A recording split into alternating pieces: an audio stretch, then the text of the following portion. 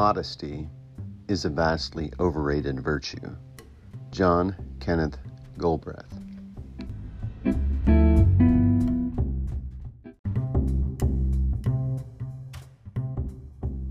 Primitive societies have moral values, of course, but since they do not associate shame with genitalia, their social signals tend not to concentrate on those areas. Aileen Goodson.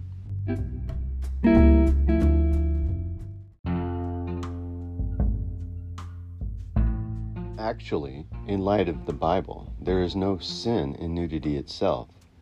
But if a person uses nudity for lustful or immoral purposes, he has misused it, and this constitutes a sin.